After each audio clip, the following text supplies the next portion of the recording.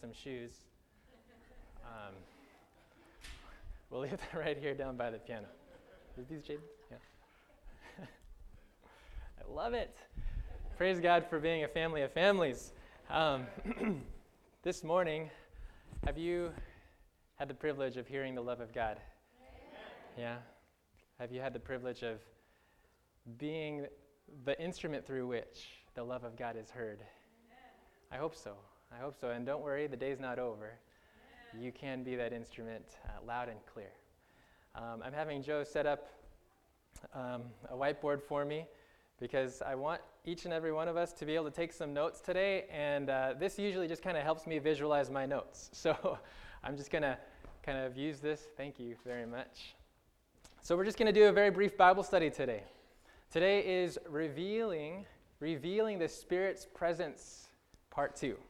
Revealing the Spirit's Presence, Part 2. For the last 2 months, we have been zeroing in on the role of the Holy Spirit in our lives. We've been asking for the Spirit, learning how to pray for the Spirit. We've been asking, well, what are the conditions in our lives that are going to make us ready to receive God's Spirit?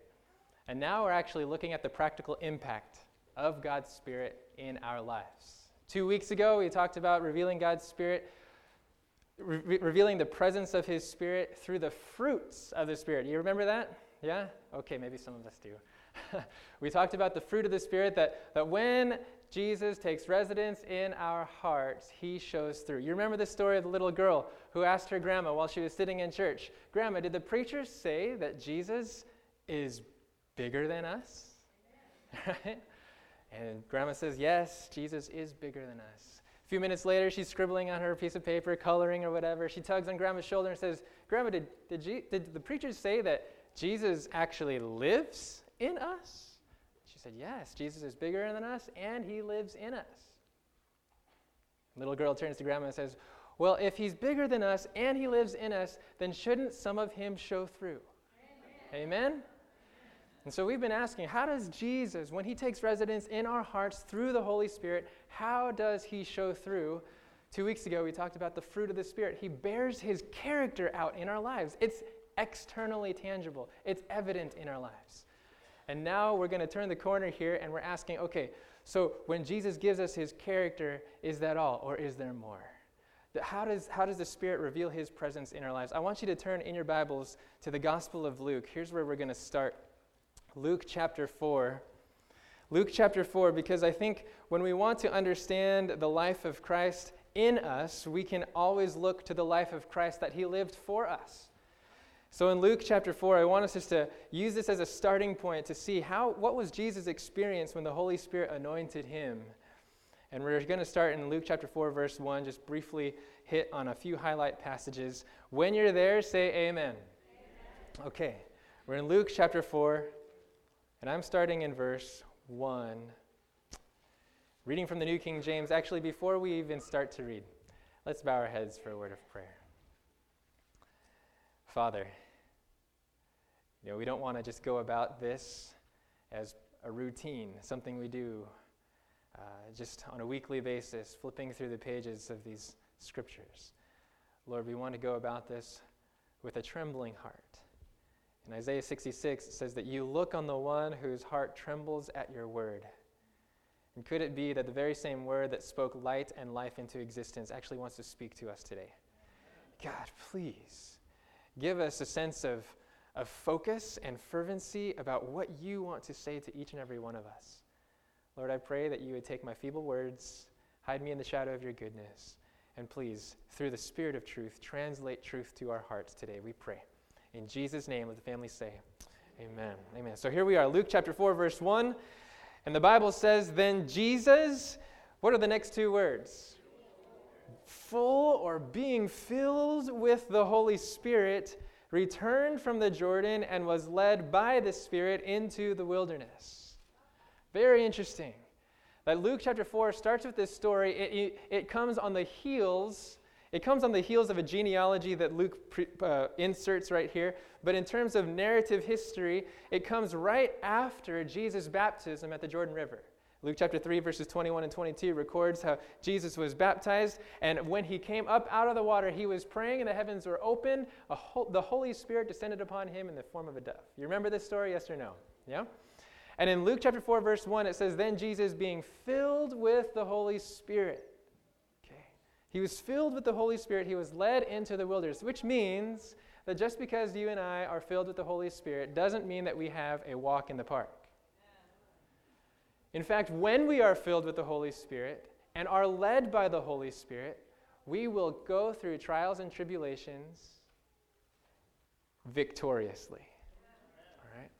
I want you to skim down a little bit later in verse 14. So in verses 1 through 11 of Luke chapter 4, Jesus is battling with the devil in the wilderness, and he is victorious where we have been defeated. Praise God. And in verse 14, notice, after the wilderness experience, it says, then Jesus returned. That means he goes back to civilized society. He goes back to Galilee. Then Jesus returned in the power of whom? Of the Spirit to Galilee. And news of him went out through all the surrounding region. So here's Jesus. He's full of the Holy Spirit. And because of the wilderness experiences, as he's seeking God's mission in his life, as he's seeking to rely fully upon God, he comes back in the full power of the Spirit. This is powerful. And then in verse 16, so he came to Nazareth, where he had been brought up, and as his custom was, he went into the synagogue on the Sabbath day and stood up to read. And he was handed the book of the prophet Isaiah, and when he had opened the book, he found the place where it was written, the Spirit of the Lord is upon me. Okay, he's reading from the scroll of Isaiah.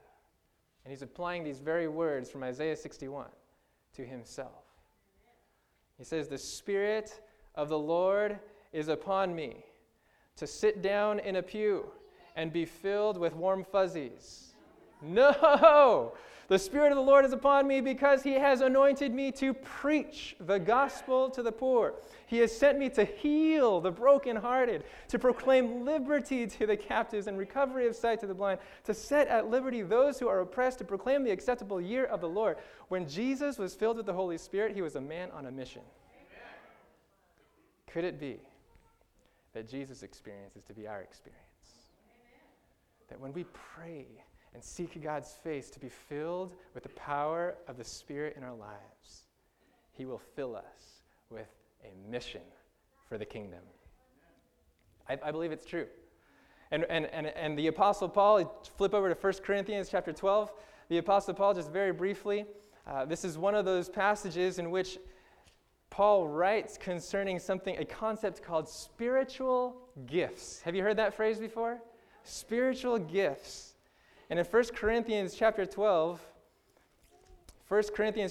beginning in verse 4, I'll read from verses 4 through 7. So if you're taking notes, go ahead and start jotting these scriptures down. You can dig into them more deeply. But right here, we're just kind of setting up the framework of our study.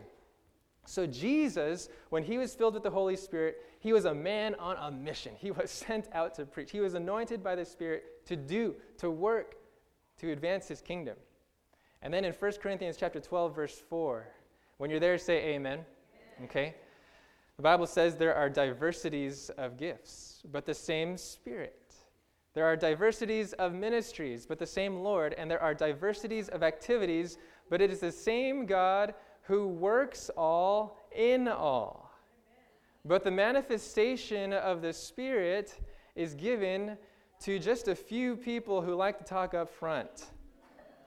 Praise God, that's not what my Bible says. Okay, but the manifestation of the Spirit is given to each one for the profit of all. So here Paul takes the experience of Jesus was that when he was filled with the Spirit, he went out to do ministry. Could it be that when we, as followers of Jesus, are not just fans who cheer Jesus on as he does ministry? No, we actually get to be part of the game, and he fills us so we can do ministry with him. Are we following today, yes or no? That when the Holy Spirit actually fills our lives, we're not just spectators anymore. We're not just spectators anymore. Okay, so what does that look like? What does that look like when the Holy Spirit manifests these different gifts in our lives? Today I want to look at two passages and just parallel a couple of points, actually 4 points to be precise. So if you have a piece of paper, like I do up here, all right, if you have a piece of paper, go ahead and split your paper, make a table, just straight line down across, and on the left side of the table, we're going to put Ephesians chapter 4, and on the right side of the table, we're going to put 1 Peter chapter 4. All right, we're going to take a look at two passages, and I would encourage you to go ahead and find those passages now. Let's find Ephesians chapter 4 and 1 Peter chapter 4 we'll turn to in just a little bit. So Ephesians, if you were in 1 Corinthians, you're just turning a little bit to the right, You'll pass 2 Corinthians, then Galatians, then Ephesians. These are all letters or epistles that Paul has written to various congregations of believers, to different groups of believers who had put their faith in Jesus.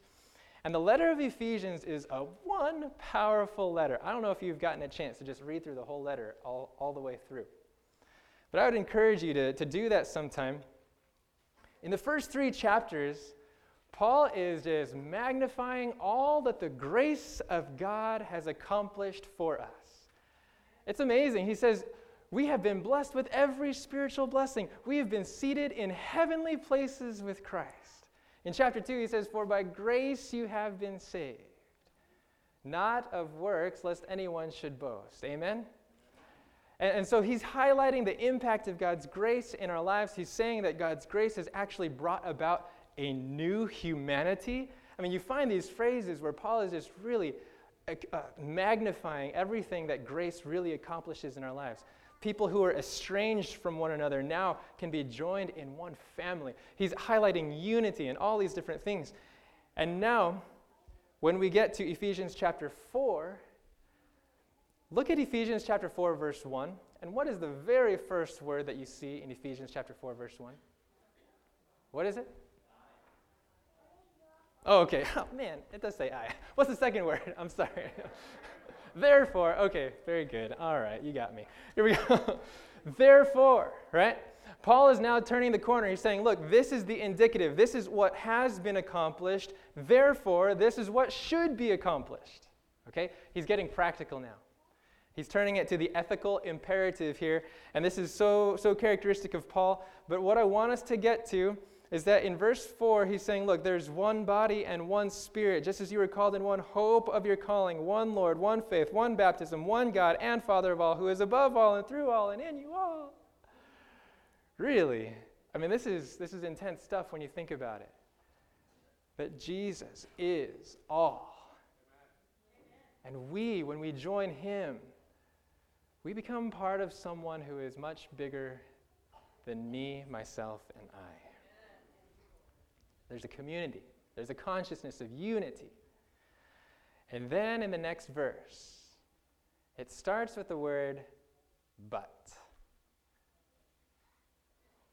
What do you mean?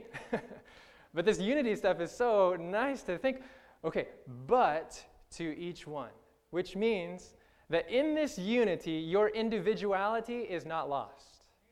Do you understand that? So we're not talking about uniformity. We're talking about unity. Okay, so we're going to write 4 phrases up here under the column of Ephesians chapter 4. It's specifically coming from verse 7. The first phrase is this, number 1. Okay, so I realize that I'm not going to write big enough for everybody to see. So this is, okay, so maybe this is a pointless exercise. But here's what I want you to write down. Okay, the first phrase is each one. Can you write down each one? Okay, which means that when Paul is going to start talking about how the Holy Spirit works in our lives, he's not just talking about a blanket uniformity sort of way. He's saying that God's grace is going to work individually in each one's life. Okay, next phrase, but to each one of us, what was given? Okay, my Bible says grace was given. Grace was given. So I'm going to write that next phrase. Grace was given. Now think about this. I've already kind of forewarned you that we're going to be talking about spiritual gifts, and that's what this context is really indicating. But notice, have you ever thought about this? That phrase, spiritual gift? It's a gift. It's something you've been given. In other words, that spiritual gift, that skill or ability or uniqueness that you alone have, or you especially have, it's not something that you yourself drummed up. Did you know that? Your gift to be hospitable, your gift to teach, your gift to help here and there behind the scenes, that gift was actually given you. And that's why Paul uses the word grace was given you. In other words, it was purchased for you and provided to you. You have nothing to claim for. You and I have nothing to claim for these gifts. This is a very humbling reality, and Paul wants us to know that it's grace was given. Okay, now he says this, but to each one of us, grace was given according to what? According to, my Bible says, the measure of the gift of Christ. Okay, I don't have enough room. A gift of, I'm going to put X. Okay, Christ. Measure of the gift of Christ, or measure of Christ's gift. Now this is actually really cool. So that word gift, where it says in verse 7, Christ's gift. 11 times it appears in the New Testament. Of those 11 times, they're either referring to the gift of salvation, such as the wages of sin is death, but the gift of God is eternal life. Okay, so it's either talking about the gift of salvation or the gift of the Holy Spirit. So, we're talking about grace being given to us, and it's according to the measure of Christ's gift. Now think about this. If I'm giving you, let's say here, if I'm giving you granola, I really like granola, okay? If I'm giving you granola tomorrow morning, and I'm giving it to you according to the measure of my bucket, okay? That's a lot of granola, right? That's a nice big bucket load of granola, probably lasts you a month or so. Okay, but if I'm giving it to you according to the measure of a semi-truck tank, okay, that's infinitely more, right? Okay, now here's the thing. Paul is saying that we have been given grace according to a certain measure. What measure did he just describe? According to the measure of Christ's gift. According to the measure of Christ's salvation, according to the measure of Christ's Holy Spirit. Is that a limited measuring spoon, yes or no? It's unspeakably infinite. Do you understand that the grace that you've been given has been given according to a measuring spoon that has no limit? Let that sink in for just a little bit. Maybe you have thought that you haven't been given very much grace in your life. Maybe you have thought that you haven't been given very much potential to serve. But according to Ephesians chapter 4, verse 7, your potential to serve that wasn't drummed up by you, that wasn't earned by you, but was provided by the infinite God, was actually provided in an infinite measure, according to the measure of Christ's gift. That's powerful. Okay, here we go. And in verse 8, it says, therefore, he says, so now he's tagging on to this idea of the infinite measure of Christ's unspeakable gift. Therefore, he says, when he ascended on high, he led captivity captive and gave gifts to men. When did Jesus ascend on high? When did Jesus ascend on high? Okay, post-resurrection, he came out of the grave, right? He came out of the grave, and I guess we might formally say that after the 40 days that he spent with the disciples teaching them about the kingdom of God, according to Acts chapter 1, after that, when he ascended on high, he actually sat next to the right hand of God. And we've talked about this in a previous sermon series, that his inauguration upon the throne up in heaven there was given a tangible token of that. Do you remember what tangible token was given? It was the outpouring of the Holy Spirit on the day of Pentecost. In other words, when Jesus sat upon the throne in heaven, there was given an indication on earth that Jesus was the King. And that indication on earth was us being filled with the Holy Spirit. So, anytime we realize that we've been given grace and it's according to the measure of Christ's gift, that's actually evidence of the fact that Jesus has ascended on high. Your gift and mine, when we exercise that, we are proclaiming that Jesus is King. We are proclaiming that he led captivity captive. Captivity captive, what does that mean? He took death by the throat and says, I win. Okay?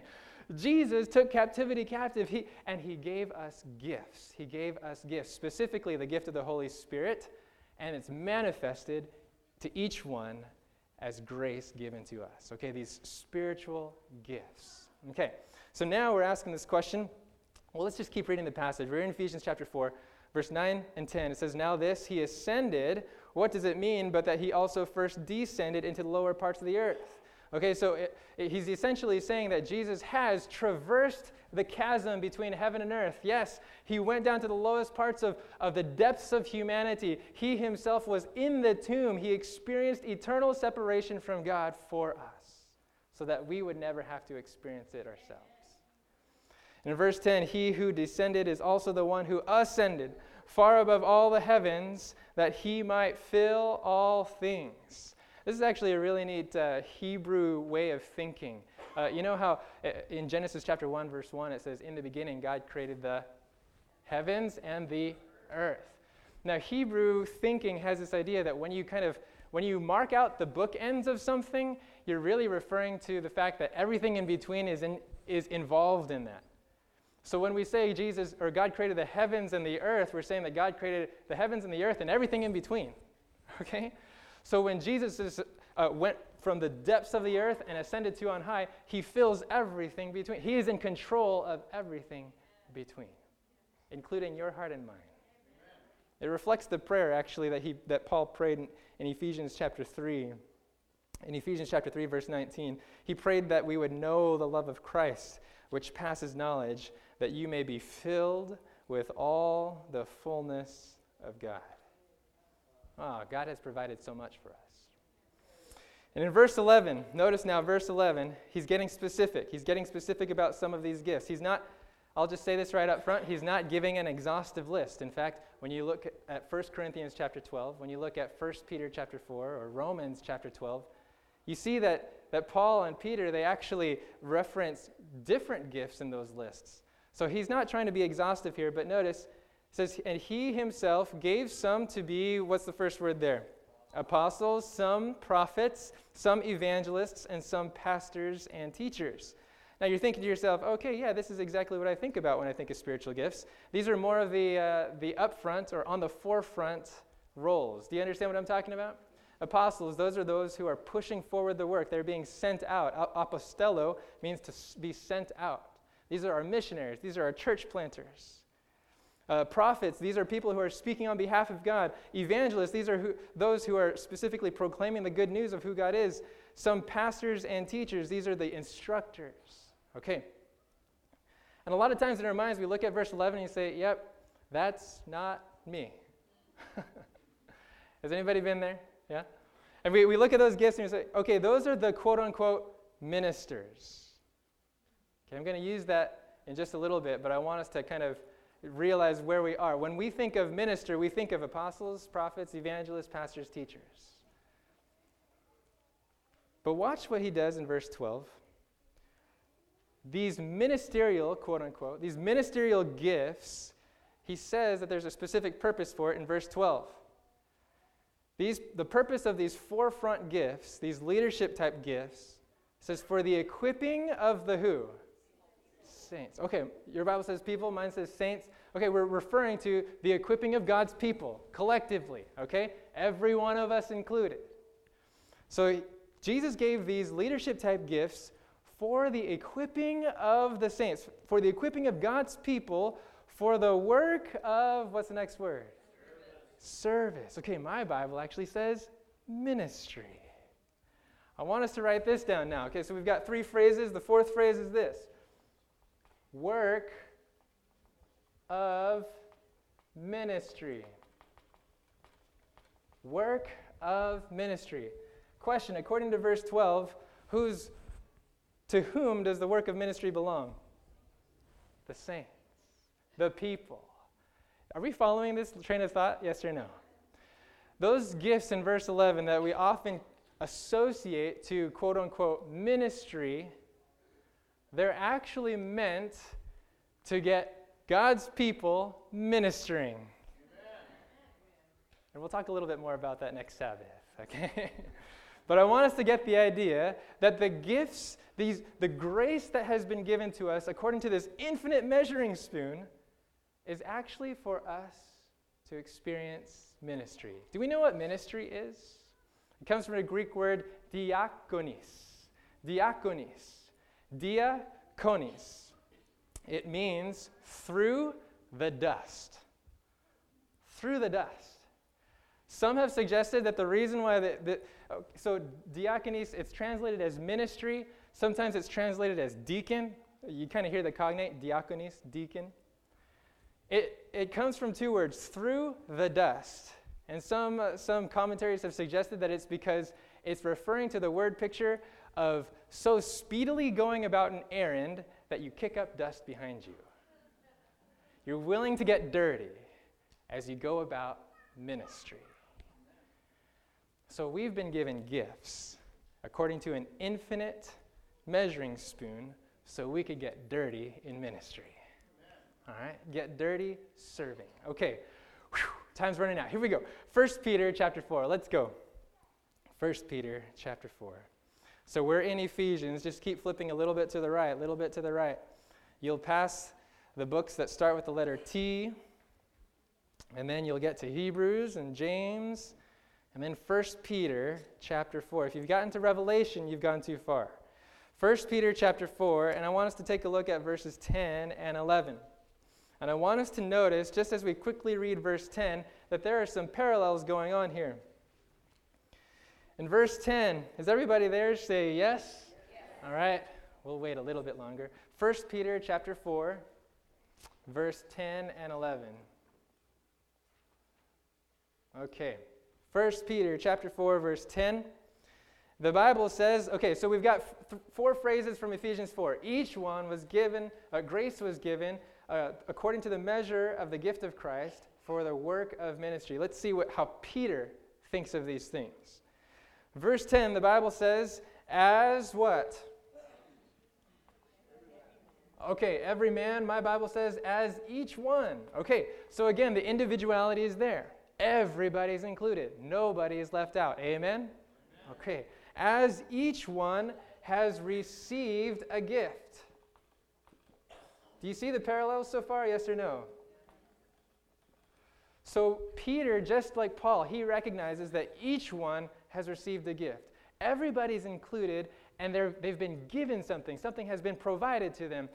This grace is not deserved, but it is bestowed. So each one has received a gift. Verse 10, as each one has received a gift, minister it to one another. Okay, we'll get to that in just a little bit. Minister it to one another as good stewards of the, what does the rest of that verse say in your Bible? Of the manifold grace of God. Wow. This is like a Hallmark card, okay? Manifold grace. Okay, I'm just going to put those two words. Manifold grace. I looked up that word manifold. Where does that come from, manifold? And I looked it up, and it literally means many-colored. Lots of shades. Are you thankful that this earth, when God created the heavens and the earth, he didn't create it in a monochromatic sort of way? Are you thankful that he didn't create everything brown? He didn't create everything gray. In fact, he created everything with many colors. And in the same way, God's grace is many-colored. I looked up the times in which manifold, this word, is used. And in most of the occurrences, there's 10 occurrences of the word. 8 out of the 10, it's in reference to manifold or various diseases. Manifold or various temptations. Manifold or various lusts or passions. So many negative things that are of our own weakness or of Satan's trials and temptations that he throws our way. Do you realize that Satan's schemes to take us down are manifold? Do you realize that they're so complex, so nuanced that you just can't, you just can't write about it, like you just can't list it out? It's that his sin is so complex that it requires a complex solution. In the same way that our weaknesses and that Satan's temptations are manifold, God's grace is abundantly more manifold. Okay? And so God's manifold grace has actually been given to each and every one of us. Now notice what we're supposed to do because we have this manifold grace. So verse 10, as each one has received a gift, minister it to one another as good stewards. Okay, so the fourth phrase I'm going to put down is minister as good stewards. Are we seeing the parallels, yes or no? So each one, there's an individuality that's taking place. It's all across the board. There's a grace that's given. The source of our gifts comes from Jesus alone. The significance of our gifts is that it's according to an infinite measuring spoon, and it's so manifold because the need of the world is so manifold. And when we have received these things, when we have been filled with the Spirit, we will do works of ministry. We will minister, we'll kick up the dust, right? We'll kick up the dust going about good errands as good stewards. What's interesting about this term, stewards, it's very intentional. It stands in opposition to the term owner. Do you understand what I mean? We've been given gifts not so that we can own them, but so that we can be stewards of them. Now, what does that mean? A steward. What does it mean to be a steward? It means to be someone who is in charge of something for someone else. If I'm an owner of a car, then I can, I can take it wherever I want to, right? If I'm an owner of a car, I can wash it whenever I want to. I can take it over roads whatever roads I want to. But if I'm renting a car, if I'm borrowing my parents' car, that's going to change the directions I take, right? That's going to change the way I care for it. Why? Because I'm responsible to someone else. Again, we're not owners of the gifts that Jesus gives us. We are stewards of them. Stewards to kick up the dust. Stewards to do works of ministry and get dirty in the process. Okay, so here's our biblical basis for understanding spiritual gifts, at least for now. Next week we'll pick it up again. We'll go back to Ephesians chapter 4. But here's what I want us to consider. How many of us long to be good stewards of the gifts of Christ? Amen? Amen. Okay. Here's what I want us to do. On your list, on your piece of paper, I'm going to stop writing just because it's taking me too long. But on your list of paper, we're going to establish 3 foundations, okay? We're going to build a theology of ministry because I want us to understand this together. If this is true, then let's form some conclusions. We're building 3 foundational principles for our theology of ministry. The first is this. You can write this down. Ministry is for everyone. All right? Ministry is for everyone. We're building it off of this idea. Look, Paul, Peter, they both say, each one has been given gifts, not just a select few, not just the spiritual giants, not just the elite or whoever. Spiritual gifts, by the way, is not a way to hierarchize or I'm not even going to try to say that word. It's not a way to build a hierarchy in a congregation. Amen? Each one has been given gifts. Okay, so foundation number 1, ministry is for everyone. And why is that so? Because grace has been given to everyone. As soon as we begin to think that ministry is just for a certain set of people, we're actually concluding that grace is just for a certain set of people. Okay? So let's be careful how we talk about this. We need to understand that, okay, grace is integrally related to ministry. If God has given me grace, He's given me ministry. It's not just saving grace, it's serving grace.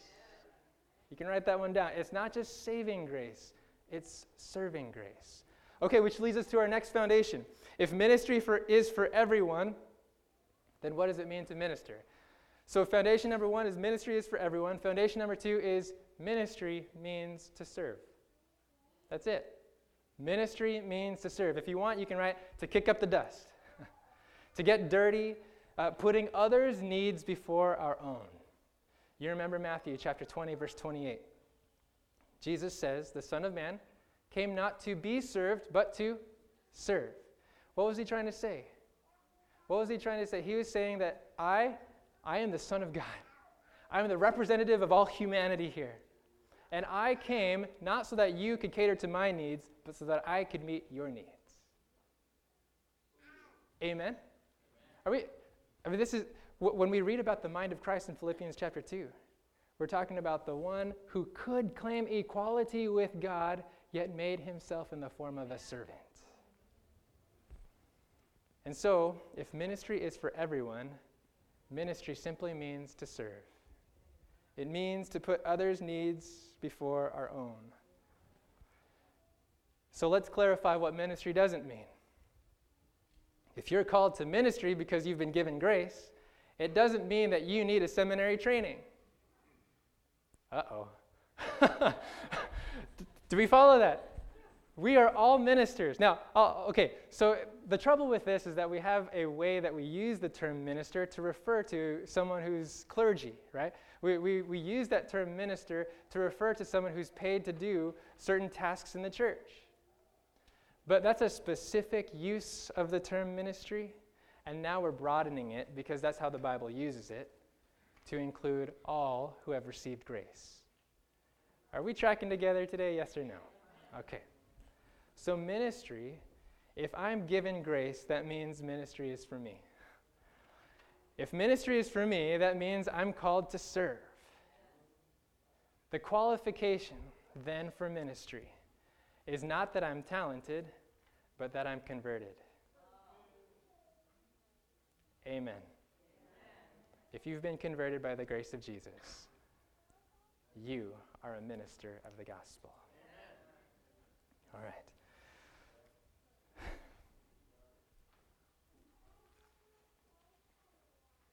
I wrote some really good notes down here. And I'm wondering how much to go through. Okay, so we've talked about it. Saving grace is serving grace, which means that if we've truly received grace, then we're really going to be serving. If we've truly been recipients of grace, that means we're going to be putting others' needs before our own. And what's great about this is that as we seek to bless others, you and I will be blessed in the process. Proverbs 11:25, it says, "He who waters will himself be watered." You feel like you're giving so much. You feel like you're giving all that you've got. Well, praise God that in the process, as you're following in the footsteps of Jesus, Jesus is giving more of himself to you. It's a powerful experience when you begin to focus on someone else's. I don't know if this has ever happened to you. You felt down and out about your week. You're kind of moping around. All right, okay, maybe I'm the only one. All right. Kind of moping around. And then what's awesome about Jesus is he knows exactly what you need when you need it. And so many times when I'm in this position, there will be an opportunity for me to forget about myself and help someone else. God knows how to do it. Actually, I read something somewhere. When you feel like you've got it bad, go hunt up somebody else and help them who has it worse off. Okay? And that's the simple truth. When you water, you yourself will be watered. All right, so 2 foundational principles so far. Ministry is for everyone. Ministry means service. Here's the third one. The goal of ministry is to be like Jesus. Plain and simple. Or maybe we could add on a phrase. The goal of ministry is to be like Jesus and give glory to God. And give glory to God. You're still in 1 Peter. In 1 Peter chapter 4, verse 11, notice it. 1 Peter chapter 4, verse 11. So after he's said, as each one has received a gift, minister it to one another as good stewards of the manifold grace of God. Verse 11 says, if anyone speaks, let him speak as the oracles of God. If anyone ministers, let him do it with the ability which God supplies, that in all things God may be glorified through Jesus Christ. So when we put our gifts to use, when we actually recognize that I've been given grace, I've been entrusted with ministry, when we actually go about it then, all of this is not just so that we can be busy. The point is not just so that we can have a full calendar. The point is not even just so that we can grow a church. The point is so that we can give glory to God. Give glory to God. Now, flip back to Ephesians. I should have had you keep a bookmark. I'm so sorry. Ephesians chapter 4. Ephesians chapter 4, notice how Paul kind of climaxes his idea. Ephesians chapter 4, and I'll start in verse 12. When you're there, say, I found it again. Okay. Ephesians chapter 4, verse 12. So we've read this. For the equipping of the saints for the work of ministry, for the edifying of the body of Christ. That's building up the body of Christ. Verse 13. Till we all come to unity of the faith and of the knowledge of the Son of God. So this is the direction in which all of our gifts, when we put them to use, this is what's going to result. This is the purpose, the final aim, the goal, the objective. Till we all come to the unity of the faith and of the knowledge of the Son of God, to a perfect man, to the measure of the stature of the fullness of Christ. What? Verse 14, that we should no longer be children. Okay, so we're talking about growth here. That we should no longer be children tossed to and fro, carried about with every wind of doctrine, by the trickery of men and the cunning of craftiness of deceitful plotting. Verse 15, but speaking the truth in love may grow up in all things into who? Him who is the head, that is Christ. So the ultimate goal is that when we are ministering, we're actually following in the footsteps of Jesus. That means the goal of ministry is not to be busy, but to be like Jesus and to give glory to his name. Question today, how many of us want to be like Jesus? Amen. How many of us long to give glory to God through our lives? I pray that that would be your prayer and mine every single day. If that's true, then how can we do it? According to this, if I want to be like Jesus, I need to serve. I need to minister. But ministry is not something that we drum up on our own. Ministry is not something that we force ourselves to do, right? Ministry happens as we each one have received grace. Which means that if we want to be like Jesus and if we want to serve, we must first receive God's grace. So question today, do you want to receive God's grace? And maybe that's the prayer that we ought to start with every single day. God, please, cover me with your grace. Fill me with your Spirit, not with a finite measuring spoon, but according to the measure of Christ's gift. Fill me with your Spirit that I might have a gift to get dirty with and kick up the dust. Fill me with your Spirit that I might serve and become like Jesus. So if that's your prayer, then I would just encourage you right now just to stand where you are and say, yes, Jesus, I long to receive your grace that I might serve. Amen. Praise God. Amen. Amen. Grace is abundantly free. Grace has been made provision not by a finite measuring spoon, but according to the measure of Christ's gift. And today as we stand here, we're simply confessing to God, yes, God, make us receivers of grace so we can be givers of the same. Let's pray together. Father in heaven, we're standing here as a church family, and we're recognizing today that we long to serve. We want to be like Jesus. But that only starts in as much as we are willing to receive the grace of Christ. So, Father, we're standing because our simple prayer is that we would receive grace. We want to be filled with your Spirit today, God. We long to know that there are ways in which we can kick up the dust. And so we pray that if this is true, that ministry is for everyone, and ministry simply means to serve, then God, as we serve, may we give you glory. As we serve, may we become like Jesus. And as we serve, may the world know that you are God. Thank you so much, Father, for the opportunity just to make ourselves available to you because you have infinitely made yourself available to us. And this is our simple and grateful response. In Jesus' name, the family say, amen, amen. You may be seated. And again, I want to encourage you to join us in Velleman Hall as we share lunch together. If you are looking for the 40 Days of Prayer group here in the side room, you can join this room to the side. Your directories are also available in the library hallway. God bless.